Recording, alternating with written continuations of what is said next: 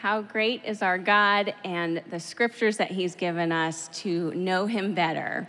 So if you would, I'd invite you to read Ephesians either in your Bible or up on the screen, Ephesians 5:15 through 21. Look carefully then how you walk, not as unwise, but as wise, making the best use of the time because the days are evil.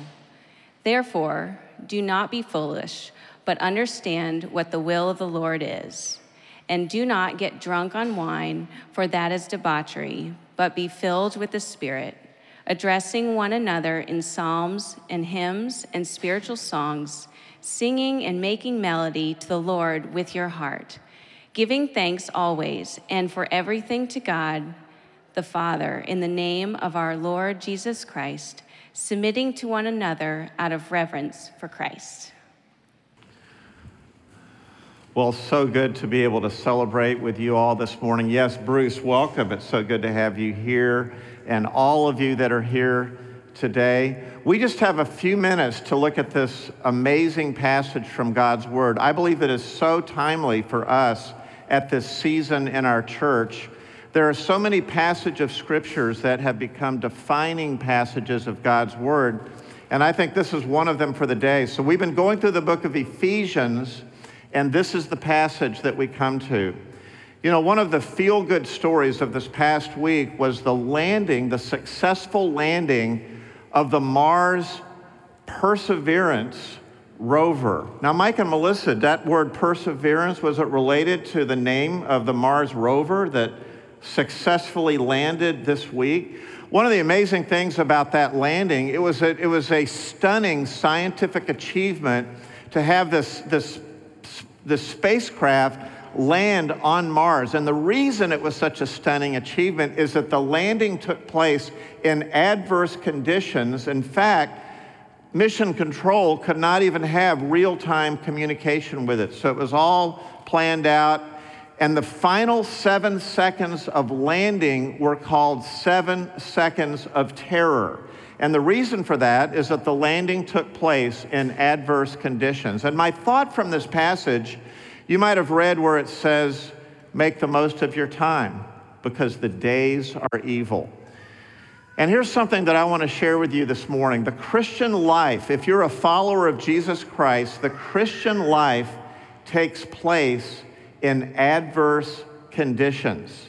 Not only that, but the work of the church for 15 years, the work of the church for centuries, the work of the church all around the world takes place in adverse conditions because the days are evil. And it was Jesus who said in Matthew 16:18, I will build my church and the gates of hell will not prevail against it. Now, when NASA landed the Perseverance rover, the reason that they could was their scientific skill, their scientific knowledge, their scientific wisdom. Well, the Word of God, as we read it today, says to walk not as unwise men, but walk as wise. So that means, that's why this sermon is called Walk in Wisdom, walking in wisdom. We talked earlier the past couple of weeks about walk in love. Last week was walk in the light.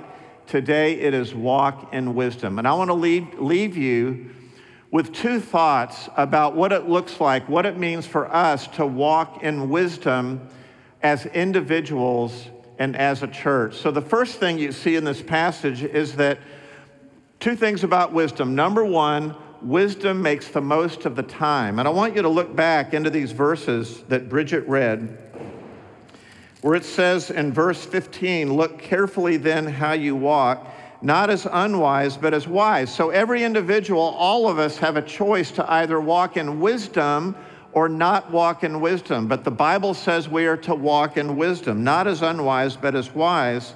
Then it says making the most of the time because the days are evil. One of the great things about the Bible is that it's honest. It looks reality square in the eyes. The Apostle Paul was not, I don't know if you're familiar with this guy, Ted Lasso, became a soccer coach in England, always optimistic, always positive. But what the Bible says about about reality. And what Paul writes here is that Christians look reality, the reality of evil in the world, and they are honest about it. It says that the days are evil. So how do we respond to that? What does it mean to walk in wisdom when there are evil days all around us? Well, it says a couple of things there. It says, first of all, making the best use of the time. Now, when I was a young Christian and people shared this verse with me, I thought that it was a time management verse. I thought it was a verse about efficiency in using my time every day.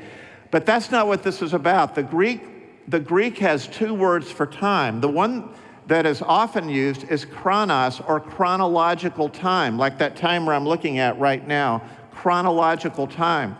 But the word here is a word called kairos, which means opportunity. It means a divine moment, a divine opportunity. So this passage about redeeming the time is not about efficiency, it is about destiny. It is about eternal destiny. And to me, that raises the value and it raises the importance and the meaning of this passage. It says we're to make the best use of the time.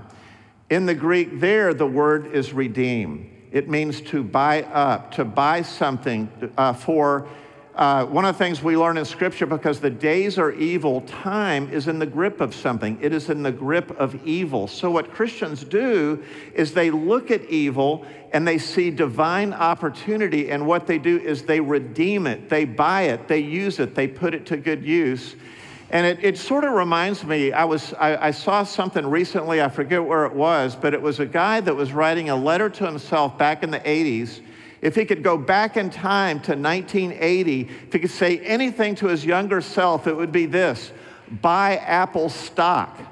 If he had just known about it. Well, what this is saying, this redeem, in a way it's a business term, but it's about kingdom business. It's about wise living and the wise use of time. And so you've heard about individuals who had a dream for Lake Baldwin Church. One couple was Jim and Joyce Cunningham. In fact, there was a time, I remember the day when Bruce Halstead and Cindy took us to meet Jim and Joyce and Bart and Judy Johnson and Mike and Melissa Michelson. But I learned something about Jim. He preached last week, and I said this about him, that in November of 2003, over 17 years ago, Jim wrote in his Bible that he dreamed of this church. So what did he dream about? He dreamed of a couple things, but you know one of the things I heard Jim talk about?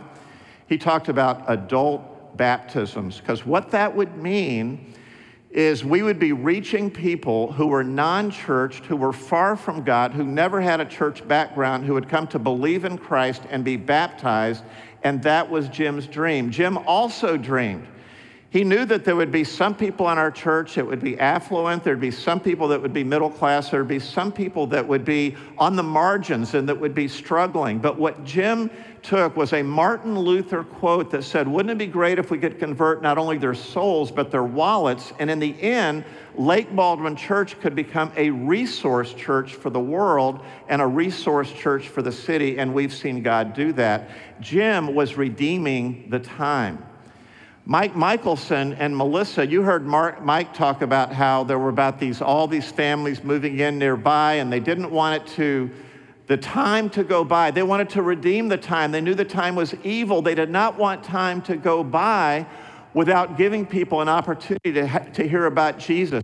Remember, one of the ways that Mike Michelson wanted to redeem the time was he knew that what existed in that land where we were first meeting was a naval training center that was closed in the 1990s during the Clinton base closings. That naval training center had been a training base and a sending base to send people around the world. And Mike said, what would it be like if we planted a church that itself became a sending base for the kingdom of God, that would send people into the city, send people around the world, to send people from all over the country, to invest in people, to invest in leaders, to invest in the kingdom version of Apple stock, seeing lives transformed by the gospel and redeeming divine opportunities. It's not about efficiency, it is about destiny.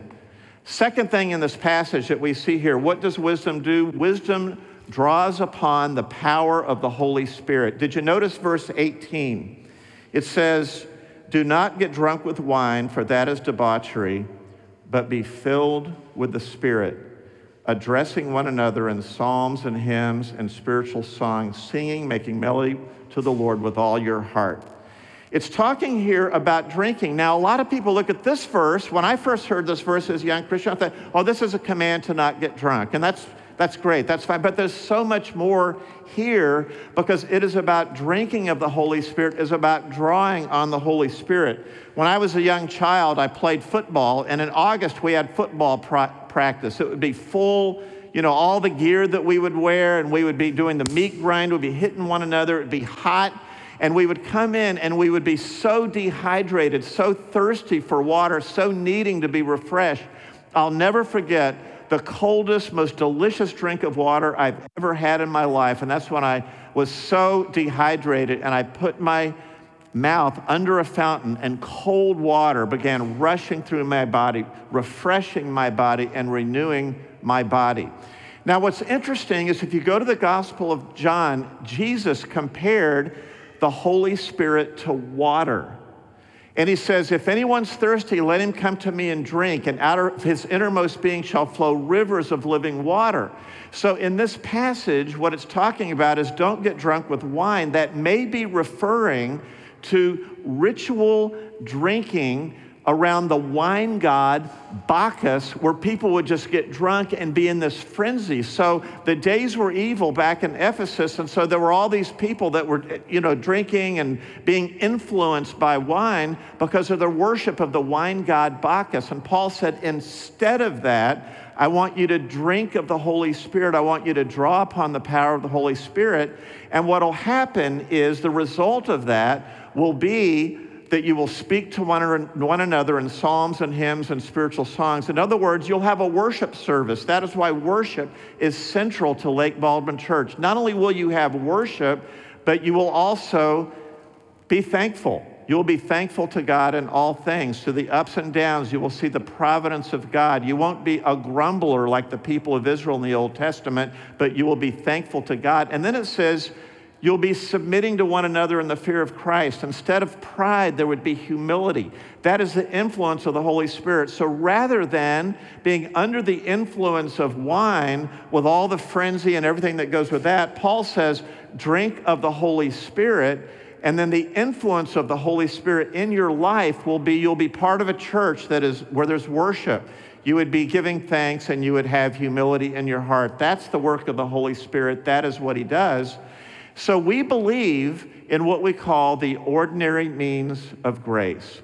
We believe that when we gather for worship, when we read God's word, when we pray, whether individually or corporately, that we are drinking. We believe that collectively we are putting ourselves under a fountain of grace where God's Holy Spirit is filling us and influencing our lives, and that is why worship is central. And that is why we want to draw upon the power of the Holy Spirit. One of the cool things I like about this passage, our original core group wasn't all baby boomers like some of the people that you've met and some of the people that I've named, and like myself. We also had some 20s in the group. You saw my son Jonathan. So Adam and Chandler Michelson were part of that. And Chandler used to say something that I thought was really cool. She dreamed, her vision was that the church would be heaven on earth.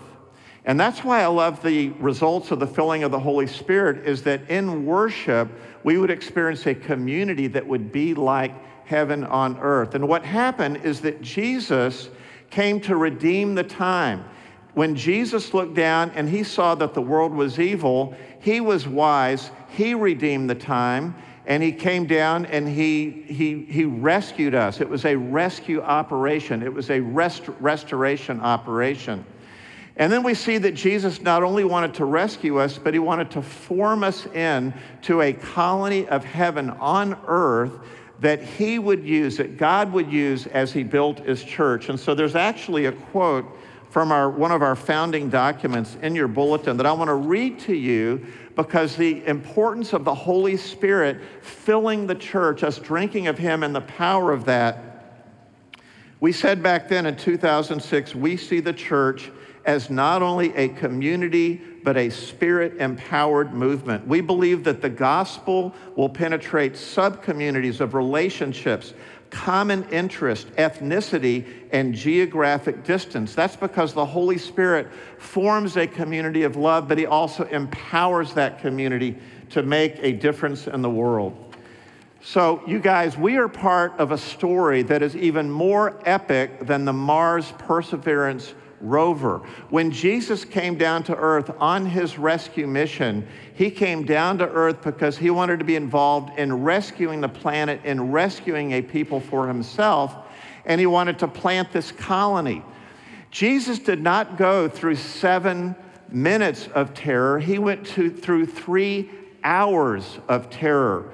When darkness fell upon the land while he was on the cross, 3 hours of terror where he cried out, my God, why have you forsaken me?" That is the way he rescued us from the penalty and the power of sin, by dying on that cross, having his 3 hours of terror, because all of our sins were on him.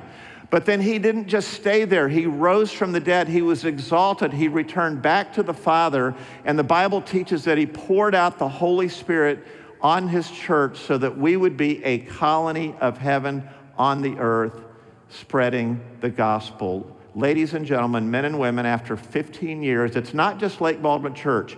Every church in the city, every church around the world is designed to be a colony of heaven. We are called to walk in wisdom, to redeem the time, and to draw upon the power of the Holy Spirit as we do it. Would you pray with me?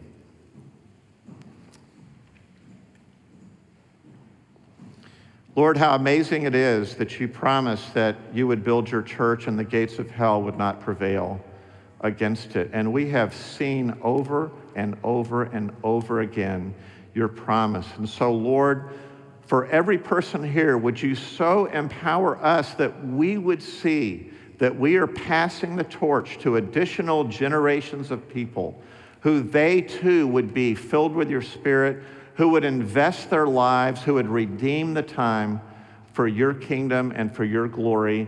We thank you for the gift of the Holy Spirit to empower us along the way.